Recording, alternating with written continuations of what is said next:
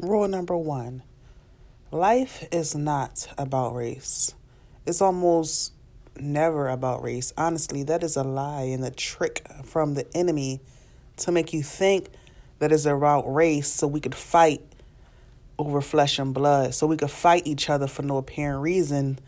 But when you really simmer down to it, it states that we do not fight against flesh and blood, but the rulers in high places, in the dark places, and the rulers in the world, the principalities. That's who we fight against. So we fight against the things we cannot see, but being that we are humans and we live in a physical realm, we really fight in a spiritual battle.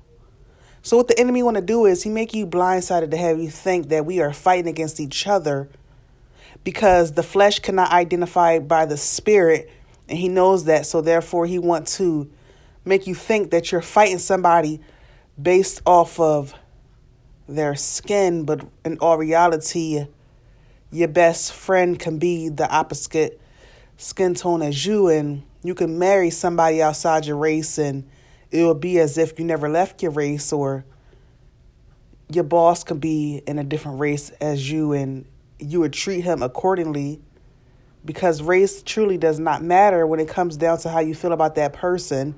That's just the outer appearance. That's just the cover up, which really means absolutely nothing.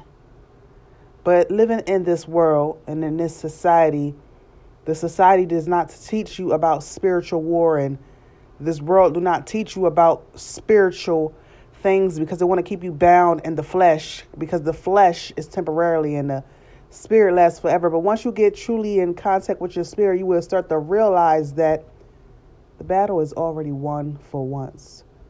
And for two, we do not fight against flesh and blood.